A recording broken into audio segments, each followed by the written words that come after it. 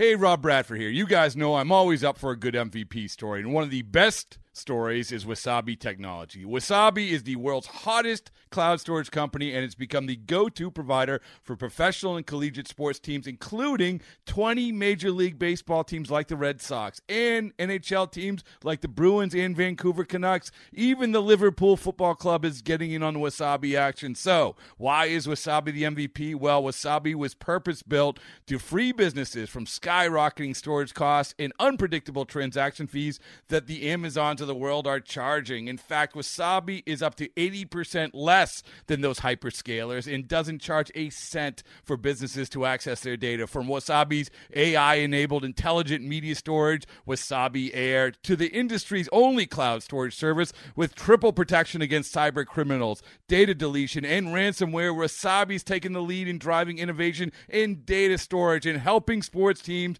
to unleash the power of their data. Wasabi, another Boston-based championship team. El mundo de las grandes ligas se complace en traerle un programa dinámico con Félix de Jesús, Sadiel Lebrón, Kevin Cabral y un grupo de profesionales. Segmentos con los diferentes deportes en su actualidad. Reportajes exclusivos sobre sus equipos favoritos. Entrevistas con peloteros, coaches y todas aquellas personas ligadas al béisbol. El mundo de las grandes ligas comienza ahora.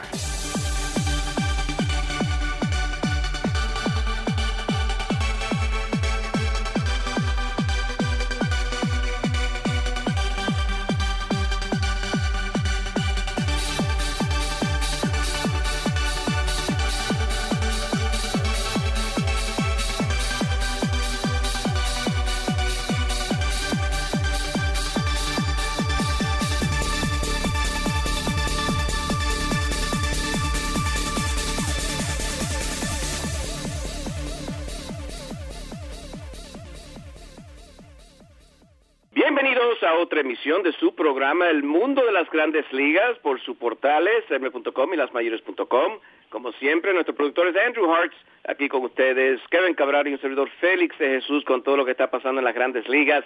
Última semana, termina la temporada regular el 30 de septiembre, que claro cae domingo, y a comenzar los playoffs en lo que se refiere a la Liga Americana. Ya sabemos que son los Yankees y el equipo de Oakland que van a jugar el próximo miércoles 3 de octubre. ¿Pero a dónde? ¿Será en Oakland o sería en el Yankee Stadium? Pero mucho más interesante está la Liga Nacional, a donde todavía hay mucho que decidirse en lo que se refiere a los equipos que estarán en la postemporada. Sin más preámbulo, vamos a darle la bienvenida a Kevin Cabral. ¿Qué tal, Kevin? Muy buenas, Félix. Mi saludo cordial para ti y para todos los amigos oyentes del mundo de las grandes ligas. La verdad es que una recta final espectacular, como tú dices, sobre todo en la Liga Nacional, y este último fin de semana va a ser extremadamente emocionante, Félix. Mirando a lo que se está mirando en la Liga Nacional, y vamos a comenzar con la Liga Nacional esta semana porque es bastante interesante. Milwaukee ha jugado excelente en los últimos juegos y está en plena pelea para ganar esa división. Y ¿cómo lo ves? Los Cachorros lo dimos como favoritos, al igual que los Dodgers, pero nunca o pocas veces hemos visto este empuje de parte de los cerveceros tan tarde en la temporada. Ciertamente, y de hecho los dos equipos clasificaron ayer. Yo creo que eso es importante decirlo, o sea, por lo menos tienen un puesto de wild card asegurado, y el equipo de los Cachorros, a pesar de todos los problemas que han tenido, el tema de la inconsistencia, las lesiones de su bullpen, todavía a estas alturas tienen el mejor récord de la Liga Nacional, que es algo que llama la atención, pero con unos cerveceros de Milwaukee que definitivamente han estado jugando excelente béisbol y están a solo medio juego, buscando su primer título divisional en unos 7 años. La realidad es que ya es tarde para hacer predicciones porque son unos cuantos partidos. Félix, hay que decir aquí que los Cachorros van a tener de frente a los Cardenales de San Luis en el fin de semana, que es un equipo que todavía mantiene posibilidades de ir a los playoffs, y eso podría ser significativo porque van a estar jugando contra un equipo que tiene algo por qué jugar, para decirlo de alguna manera. Y en el caso de Milwaukee, pues van a estar enfrentando al equipo de Detroit desde mañana, que es un conjunto descartado. Los Cardenales obviamente van a tener que hacer de frente a los Cachorros también, con esto tratando de ganar su división, mientras el equipo de San Luis lucha desesperadamente por entrar como wild card. Y yo creo que algunas de las cosas que debemos observar aquí es cómo han estado estos equipos jugando últimamente, tomando el mes de septiembre como parámetro. Milwaukee ha sido el mejor de todos, con 16 ganados y 7 perdidos. El equipo de los Cachorros, vamos a decir que ha estado en un mes decente, por no decir mediocre, con 13 victorias y 11 derrotas.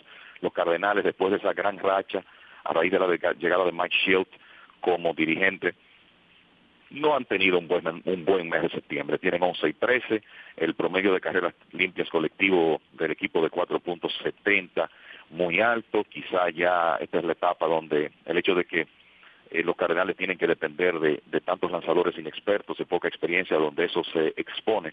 Pero lo cierto es que Milwaukee es el equipo que mejor está jugando de todos, y ya tendremos que ver si ellos, con esa realidad, unido al hecho de que van a estar enfrentando a un equipo más débil en el fin de semana. Los Cachorros tienen un juego pendiente hoy contra los Piratas de Pittsburgh, que obviamente tienen el material para hacerle frente a cualquiera, y después entonces la serie de fin de semana contra los Cardenales. Pues a mí no me sorprendería que Milwaukee al final pueda, con igual número de victorias y una diferencia de 1 en la columna de las derrotas, y podría haber una situación de empate si los Cachorros pierden hoy. No me sorprendería que Milwaukee quizá haga ese empuje final y gane la división, tomando en cuenta lo bien que han estado jugando y el hecho de que tienen al hombre que ahora mismo parece el jugador más valioso de la Liga Nacional, en Christian Yelich, que ha tenido un increíble mes de septiembre. El número mágico en años anteriores para entrar a los playoffs era 87 básicamente, Kevin, pero como que estamos mirando que el número este año va a ser un 90 para poder entrar. ¿Cómo lo ves eso? Y se ha cambiado un poquito ahora con tal vez equipos más débiles.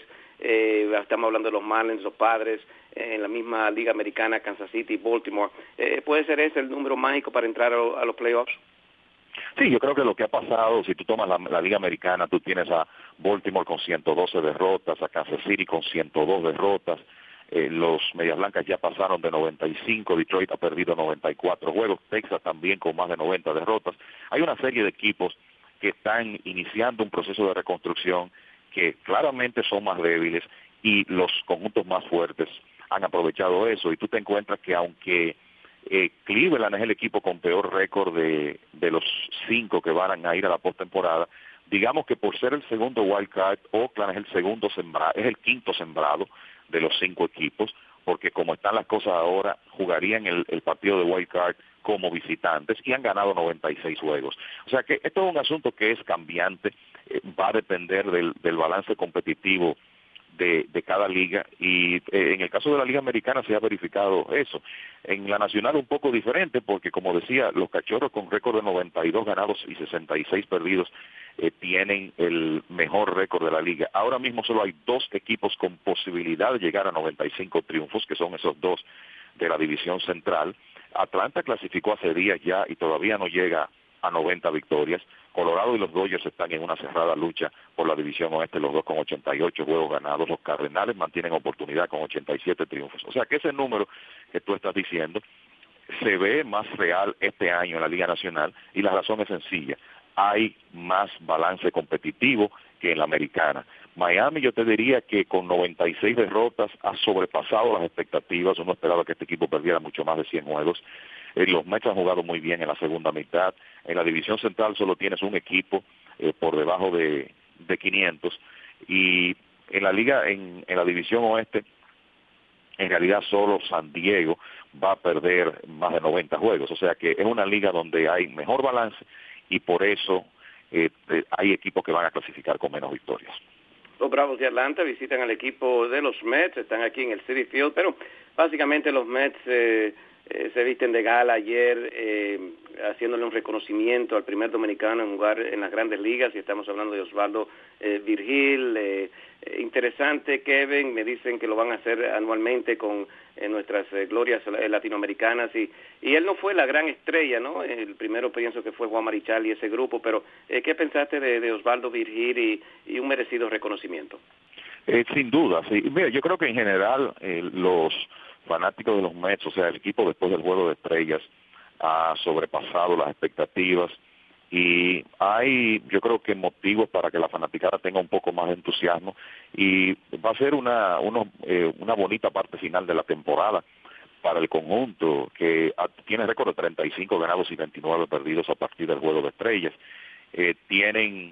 Tuvieron lo de Virgil ayer, esa salida final en una temporada histórica para Jacob deGrom, lo de David Wright el día 29, o sea que estamos hablando del sábado, y ayer obviamente el homenaje al primer dominicano en Grandes Ligas. Como tú dices, Osvaldo Virgil no fue una superestrella ni mucho menos, pero fue el pionero, y por eso siempre se le guarda un gran respeto y admiración en República Dominicana, porque fue el jugador que abrió las puertas para todos los que llegaron después, sobre todo esa primera camada encabezada, como tú dices, por Juan Marichal, Felipe Rojas Salou y otros, que sí fueron jugadores que ya alcanzaron un nivel de estelaridad en Grandes Ligas. Pero don Osvaldo Virgil, una figura importante en el béisbol dominicano, un gran caballero del deporte, ha tenido lazos desde hace tiempo con la organización de los Mets y me alegré muchísimo de que le hicieran ese homenaje ayer. Se mantiene muy lúcido para la edad que tiene, ya unos 86 años, y estoy seguro que disfrutó su momento ayer.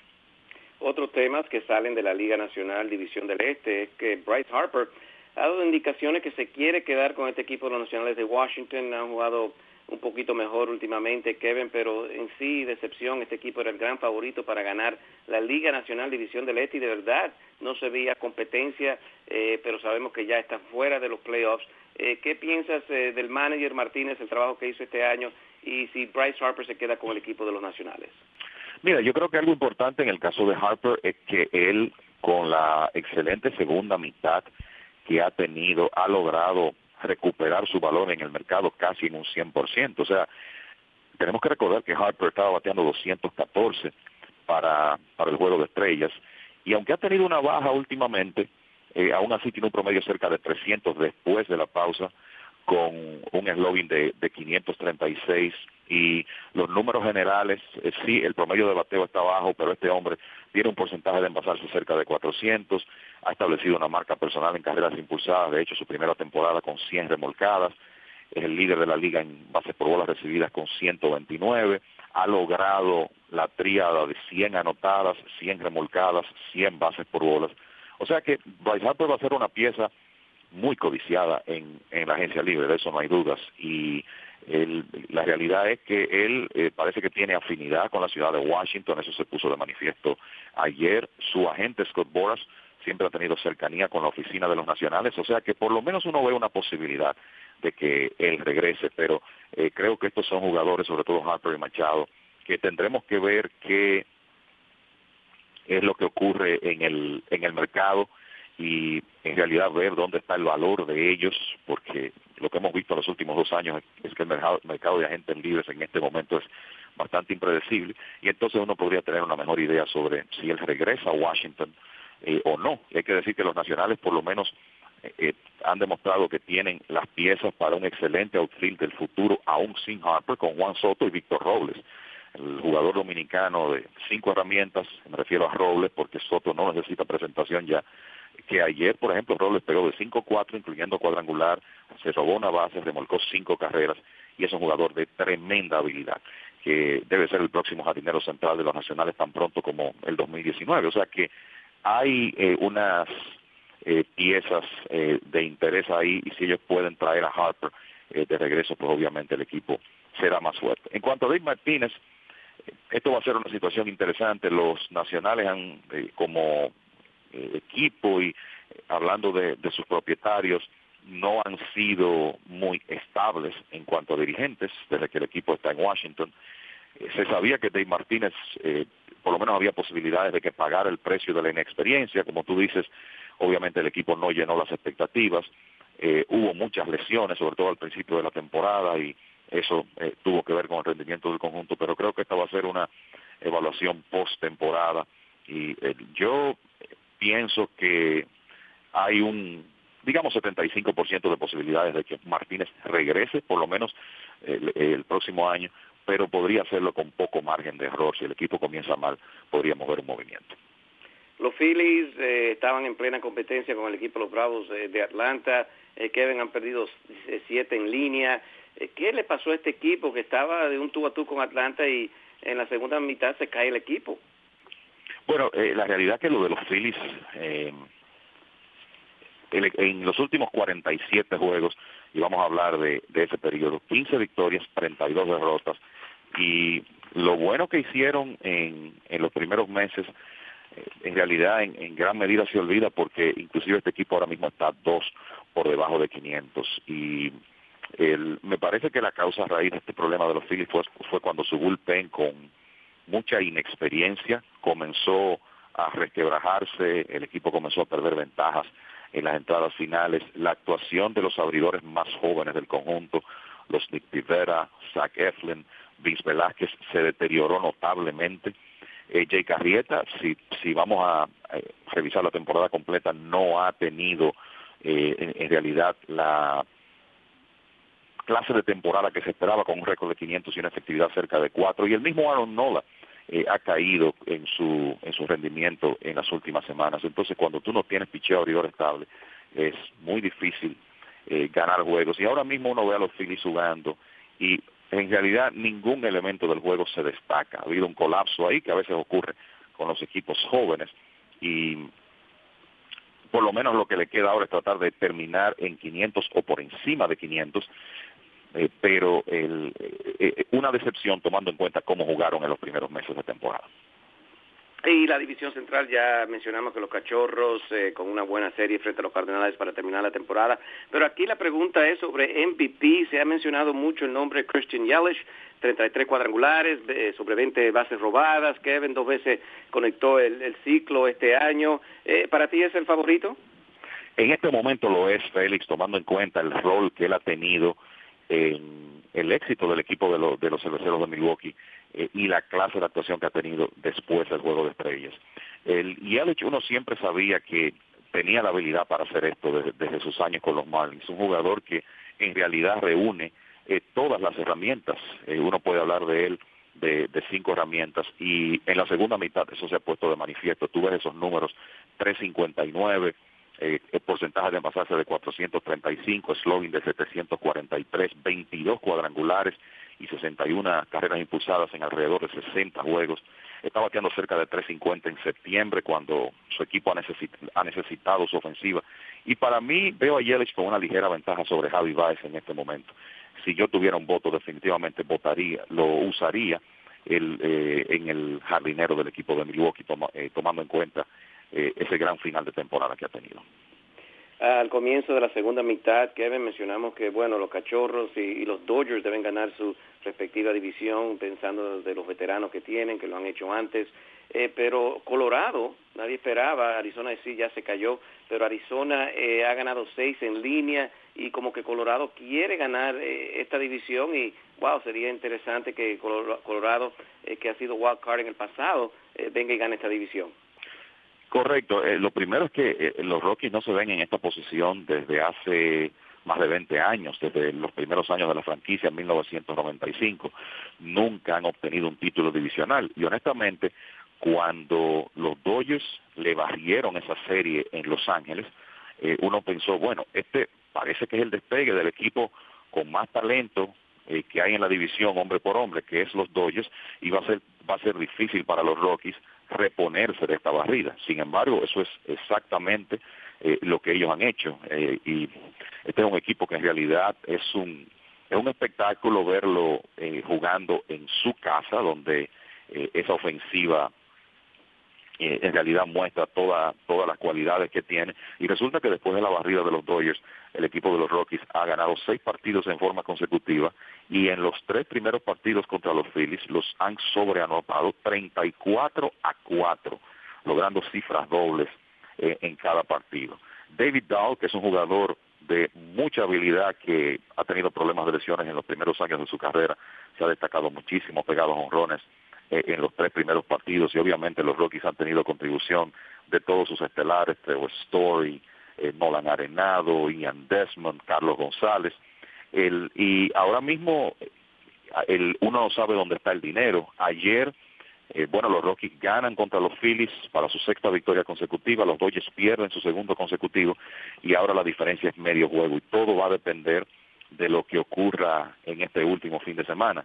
Los Rockies tienen un último partido contra los Phillies hoy y después una serie en casa contra los Nacionales, donde por lo menos en uno de esos partidos tendrán que vérselas con Max Scherzer.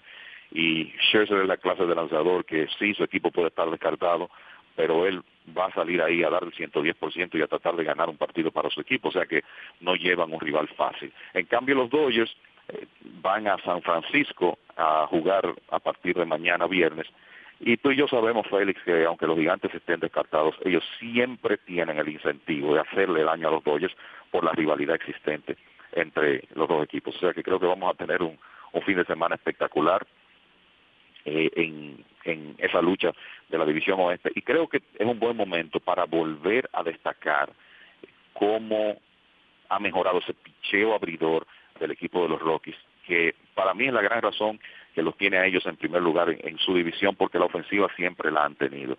Pero ayer se aparece el venezolano Germán Márquez, que ha tenido una tremenda segunda mitad, tirando un partidazo, inclusive empatando un récord de Grandes Ligas, ponchando los primeros 8 bateadores que enfrentó. Kyle Freeland con 16 victorias ya, ganó su última salida. John Gray estuvo excelente en su aparición del lunes. O sea que este es un equipo diferente porque tiene picheo abridor que puede detener la oposición. Y eso definitivamente hace a los Rockies muy peligrosos, sobre todo tomando en cuenta que están en su casa el último fin de semana. Para terminar con la Liga Nacional, ayer lanza una joya frente al equipo de los Bravos de Atlanta, Jacob deGrom, uno de los favoritos en ganar el Cy Young. Llegó por lo menos a sobre 500 ayer con su victoria sobre el equipo de los Bravos. Tiene marca de 19, un promedio de efectividad de 1.70. Estaba mirando los ponches, 2.69, increíble para Jacob deGrom, saludable la temporada completa, 32 partidos ha comenzado este año. Kevin, y para los oyentes, ¿qué realidad está en que Jacob deGrom pueda ganar este Cy Young? Mira, yo ayer después de su presentación, que bueno, por tratarse de una temporada histórica, estuve siguiendo muy de cerca lo que hizo ayer en el Citi Field contra los Bravos de Atlanta. En mi cuenta de Twitter escribí algunas cosas sobre esto, en @KevCabral. deGrom ha sido sencillamente el mejor pitcher del béisbol este año, independientemente del récord.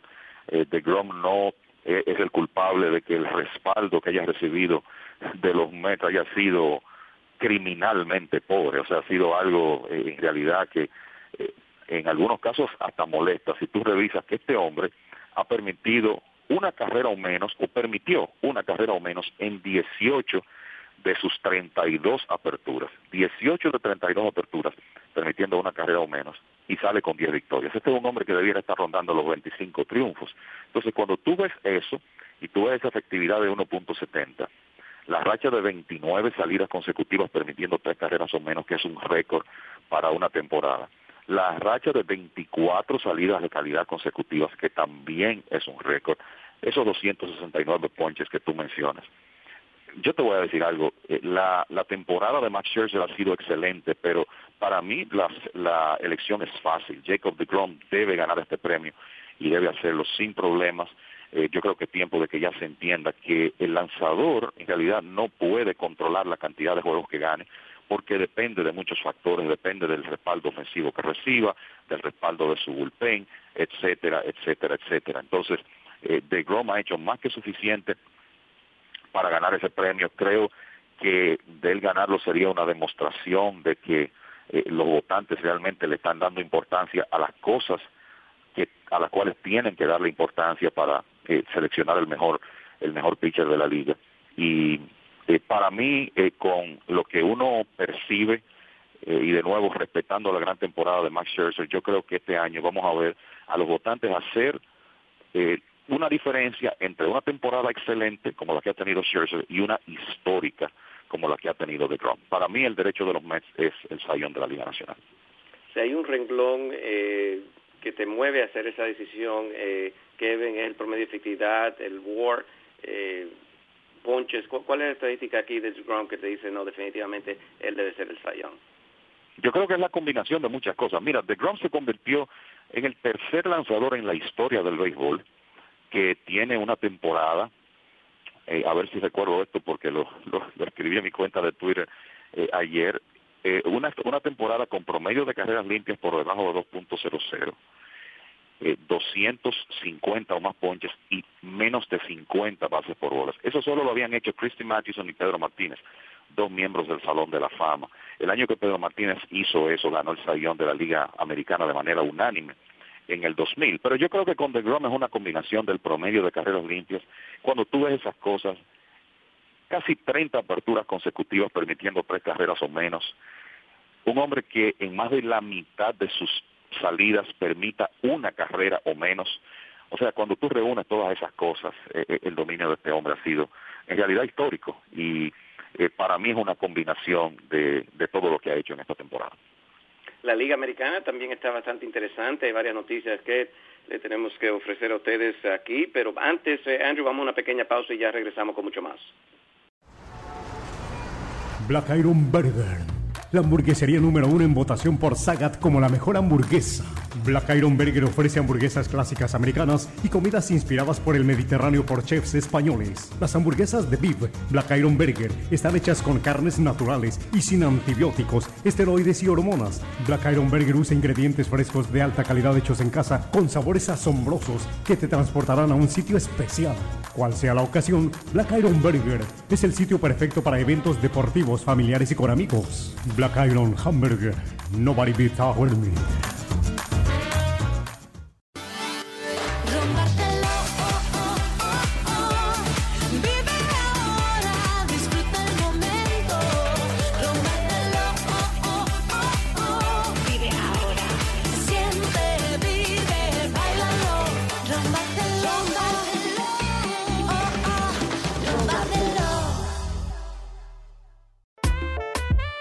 Toyota of Manhattan, localizado en la 11 Avenida y calle 47 en Manhattan, con la mejor oferta en el área triestatal para los taxistas.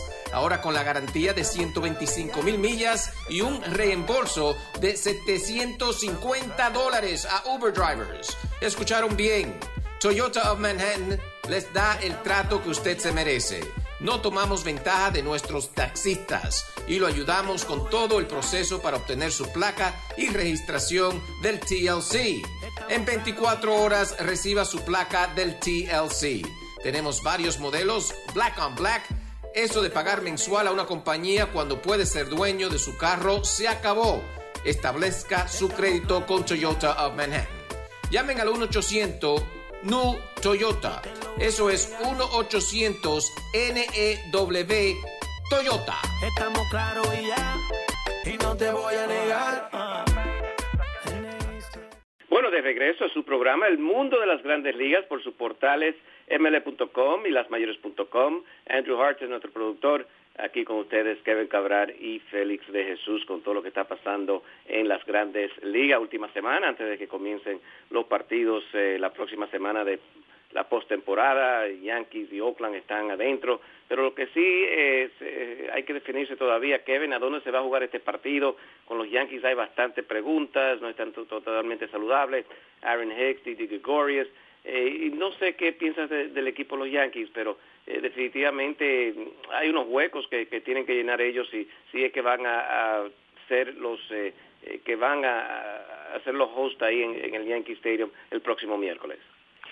Ciertamente, y yo creo, Félix, que para los Yankees es muy importante jugar en su casa. O sea, tradicionalmente ellos son muy difíciles de vencer en Yankee Stadium. Han ganado 53 partidos como home club, solamente Boston lo supera en ese aspecto. Y hay que decir que como el equipo de los Yankees tiene el llamado tiebreaker, o sea, en caso de un empate, ellos aventajan a Oakland en la serie particular y jugarían el partido en casa. En este momento el número mágico es 2, para ellos poder asegurar ese juego en Yankee Stadium. Ganando hoy ya asegurarían por lo menos un empate. O sea que me parece que aquí lo principal es que los Yankees puedan jugar ese partido a Nueva York. Estoy seguro que para Aaron Boone lograr eso tiene que ser en este momento algo fundamental.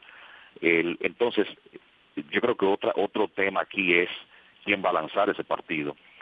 Hasta hace una semana quizá hubiéramos pensado en Masahiro Tanaka, sin embargo Tanaka termina la temporada con 2 salidas muy pobres, Luis Severino ha estado luciendo mejor, J. Happ ha estado tirando tremenda pelota desde que llegó al equipo de Nueva York, y Aaron Boone dijo ayer, bueno, en este momento hasta mi familia me está preguntando quién va a abrir ese juego y yo no tengo la respuesta todavía.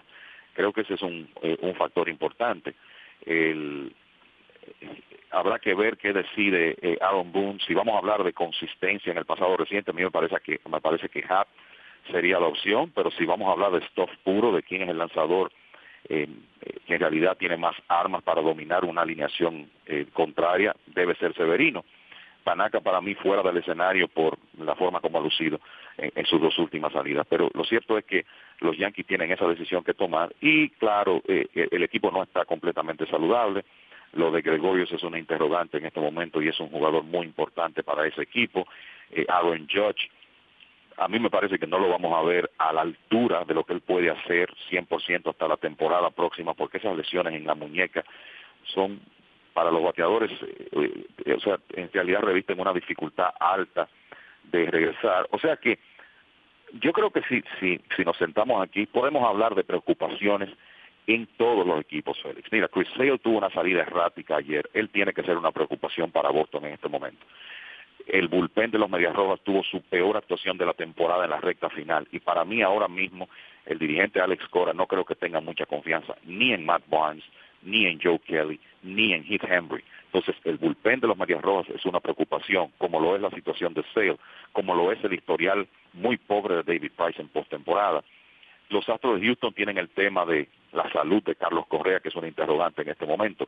Cleveland tiene el tema de la baja de José Ramírez en la segunda mitad y la salud de un hombre tan importante como Andrew Miller.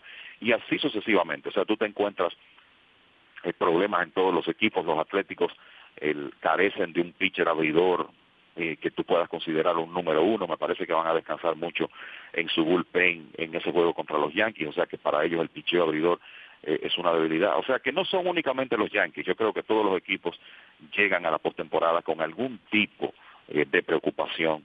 Y es normal, porque en realidad no hay equipos perfectos. Bueno, eso lo que indica, Kevin, es que si los Yankees pueden ganar el wild card, claro, si se juega aquí en el Yankee Stadium, mejor también si se juega en Oakland puede ganar el equipo. Pero aquí el punto está que se van a enfrentar a Boston, y como tú mencionaste, Chris Sale con problemas, y los Yankees ya mencionamos los problemas que tienen ellos.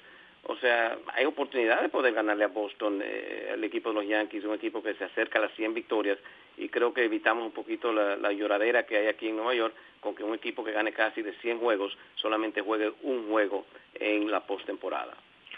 Sí, y la realidad es esa. El equipo de Boston ha tenido una temporada increíble, histórica, 107 victorias y 52 derrotas, pero estoy seguro que cualquier fanático de ese equipo que le da seguimiento, que ve los partidos, tiene que estar preocupado con lo que se ha visto del relevo últimamente. Y en esta época, ganar sin relevo es muy difícil. Y me parece que dos hombres que van a ser extremadamente importantes para los Medias Rojas en los playoffs van a ser un nudillista que podría ser el preparador de Craig Kimbrell, que es Steven Wright, y un relevista que ni siquiera estaba en los planes del equipo al principio de la temporada como Ryan Brasher, porque ahora mismo son los dos hombres del medio que lucen más confiables.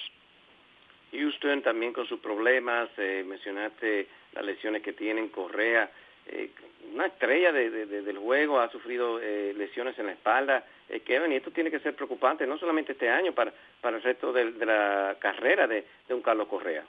Sí, uno lo que espera es que Correa lo que necesita es un periodo de descanso prolongado y que, siendo tan joven, él puede regresar como nuevo el año próximo, porque la realidad es que hemos visto carreras que de alguna manera se echan a perder por problemas en la espalda. El caso de Don Marinelli, que hoy debiera estar en el Salón de la Fama y no lo está por eso. Y, señores, Carlos Correa está bateando 176 después del Juego de Estrellas.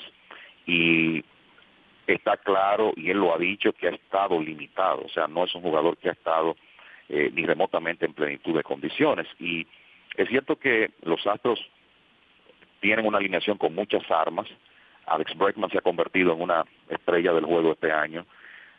Yuli Gurriel ha estado en un mes de septiembre increíble y es un jugador acostumbrado a las situaciones del clutch. José Altuve y George Springer están saludables otra vez y eso es importante, pero no hay dudas que Correa es un componente muy, pero muy importante en esa alineación, y no tenerlo en plenitud de condiciones tiene que ser una gran preocupación para el equipo de Houston. Mirando otras notas de la Liga Americana, Ohtani, el lanzador japonés, lanzador bateador del equipo de los angelinos, se va a someter a la Tommy John, o sea que lo va a limitar en lo que se refiere a batear, parte de la temporada que se aproxima 2019, y definitivamente no va a poder lanzar. ¿Fue la decisión correcta, Kevin? ¿Tú piensas de que Ohtani se haga la Tommy John? Yo pienso que sí, o sea, ese es un ligamento que se sabía estaba comprometido de alguna manera desde que Ohtani estaba en Japón. Esto era algo que estaba dentro de lo posible, y finalmente ya el daño se acentuó en esta temporada, y creo que lo mejor es hacer una parte, salir del problema que tiene Shohei Ohtani, y ya que él pueda regresar como lanzador en el 2020. Lo que me parece que va a estar en discusión aquí, y es que estamos hablando de un caso sin precedentes, es que estoy seguro que Ohtani va a presionar para jugar el año próximo como jardinero y bateador designado, y entonces resulta que él, para batear, tiene que utilizar mucho su brazo derecho, y él va a tener ese codo reconstruido. Entonces habrá que preguntarse si en medio de una rehabilitación es lógico que él esté poniéndole presión y utilizando ese brazo, por lo menos para batear. Y pensándolo bien, es muy difícil que pueda jugar defensa por ese motivo, pero por lo menos él va a tratar de jugar como bateador designado, y yo creo que el equipo de Anaheim y su cuerpo médico tendrá que decidir si eso está en los mejores intereses de Ohtani del futuro a largo plazo o no. A mí no me sorprendería que sencillamente lo mantengan inactivo de cualquier rol durante la próxima temporada para dar la oportunidad de que él tenga una rehabilitación con todas las de la ley de ese codo, porque ciertamente él ha demostrado un tremendo potencial ofensivo, pero lo increíble de Ohtani es que su mayor potencial está como lanzador, y estoy seguro que Anaheim va a querer darse esa oportunidad de que él pueda regresar al montículo y que pueda regresar en plenitud de condiciones. Por último, aquí en la Liga Americana vimos al ganador del Manager del Año, Bob Melvin, hace unos meses, porque nadie esperaba a Oakland participar en lo que es la postemporada, pero Kevin, definitivamente en el caso de Cora con Boston establece marca con 107 victorias, y también Tampa Bay Cash puede ganar sobre 90 juegos, un equipo que, bueno, al comienzo se pensaba que iban a jugar tal vez menos de 500, y ahí yo creo que va a haber una buena pelea para ti en estos momentos. ¿Quién es el favorito? Tú sabes, Félix, a veces no estoy de acuerdo con la idea de penalizar un dirigente porque cuenta con un equipo de talento, y la realidad es que sabemos que Alex Cora tenía un gran material en el equipo de Boston, pero tú oyes a los jugadores de ese equipo hablar de cómo ha cambiado el ambiente, cómo ha cambiado la atmósfera en el equipo.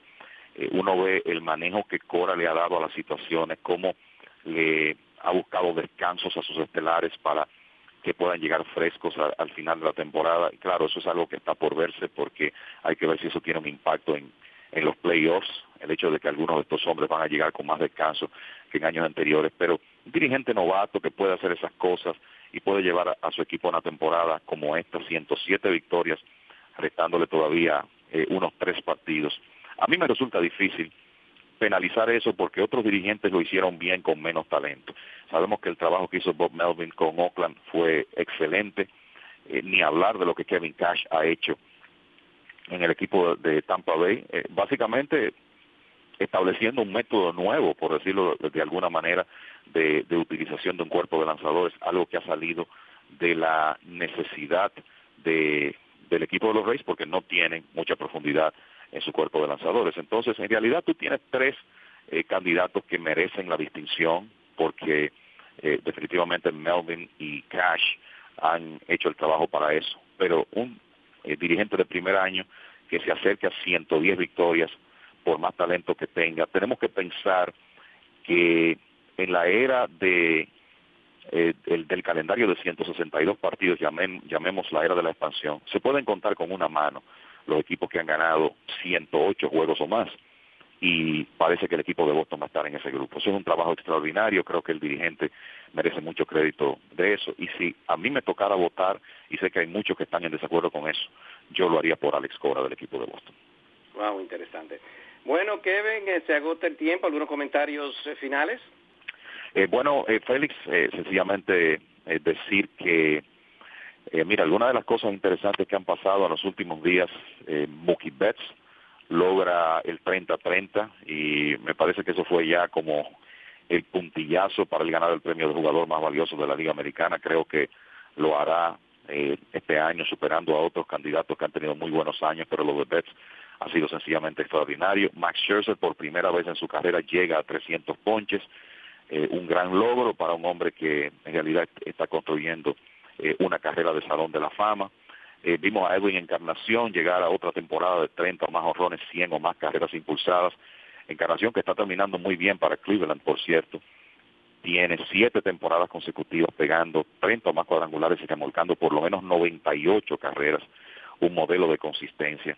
Adrian Beltré, que quizás se retire luego de esta temporada, ha pegado 8 cuadrangulares en el mes de septiembre, está terminando muy bien y nos alegramos de eso porque estamos hablando de un seguro miembro del Salón de la Fama en el futuro, que está demostrando que si se retira lo hará en sus propios términos y no porque ya no tenga la habilidad para mantenerse en el terreno. Y creo que lo otro importante de este fin de semana, aparte de ver cómo se definen las cosas en la Liga Nacional, donde se juega el partido de Wild Card de la Liga Americana, pues un detalle importante es David Wright y ese día de despedida que tendrá el sábado en el Citi Field. Realmente es un hombre que se merece el respaldo de los fanáticos y estoy seguro que lo va a tener ese día en Nueva York. Muy interesante entonces el béisbol, especialmente este fin de semana en lo que queda y ya para el playoffs la próxima semana. Como siempre, ha sido un placer trabajar para ustedes. De parte de la producción, Andrew Hart, aquí con ustedes Kevin Cabral y Félix de Jesús. Le decimos que sigan en sintonía con mlb.com y lasmayores.com y nosotros estaremos con ustedes la próxima semana. Black Iron Burger, la hamburguesería número 1 en votación por Sagat como la mejor hamburguesa. Black Iron Burger ofrece hamburguesas clásicas americanas y comidas inspiradas por el Mediterráneo por chefs españoles. Las hamburguesas de beef Black Iron Burger están hechas con carnes naturales y sin antibióticos, esteroides y hormonas. Black Iron Burger usa ingredientes frescos de alta calidad hechos en casa con sabores asombrosos que te transportarán a un sitio especial. Cual sea la ocasión, Black Iron Burger es el sitio perfecto para eventos deportivos, familiares y con amigos. Black Iron Hamburger, nobody beats our meat.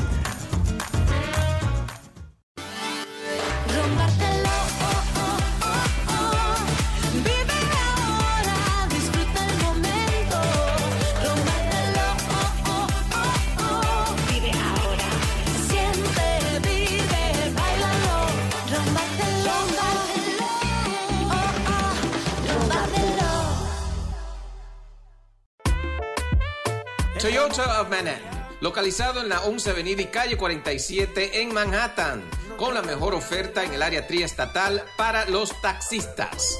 Ahora con la garantía de 125,000 millas y un reembolso de $750 a Uber drivers. Escucharon bien. Toyota of Manhattan les da el trato que usted se merece. No tomamos ventaja de nuestros taxistas y lo ayudamos con todo el proceso para obtener su placa y registración del TLC. En 24 horas reciba su placa del TLC. Tenemos varios modelos, Black on Black. Eso de pagar mensual a una compañía cuando puede ser dueño de su carro se acabó. Establezca su crédito con Toyota of Manhattan. Llamen al 1-800-NEW Toyota. Eso es 1-800-NEW Toyota. Estamos claros y ya, y no te voy a negar.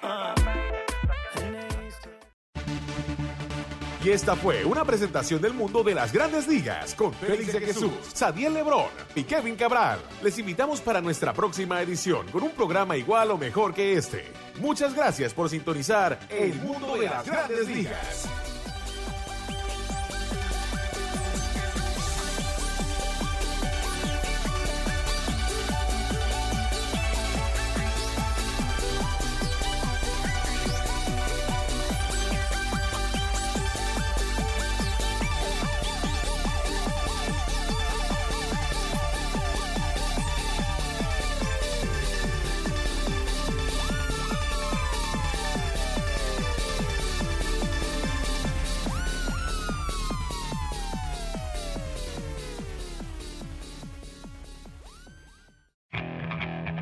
Okay, picture this.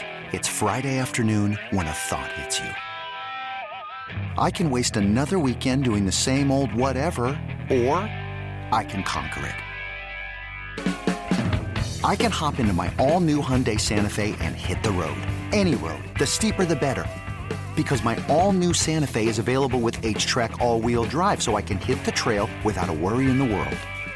Heck, with 3 rows and best-in-class rear cargo space, I can pack the whole family in with all our gear. We've got available dual wireless charging for our phones, so we'll never lose touch with civilization, and we won't lose touch with the primordial power of Mother Earth. So which is it? Waste the weekend or do something a little more epic? And conquer it in the all-new Hyundai Santa Fe. Visit HyundaiUSA.com or call 562-314-4603 for more details. Hyundai, there's joy in every journey.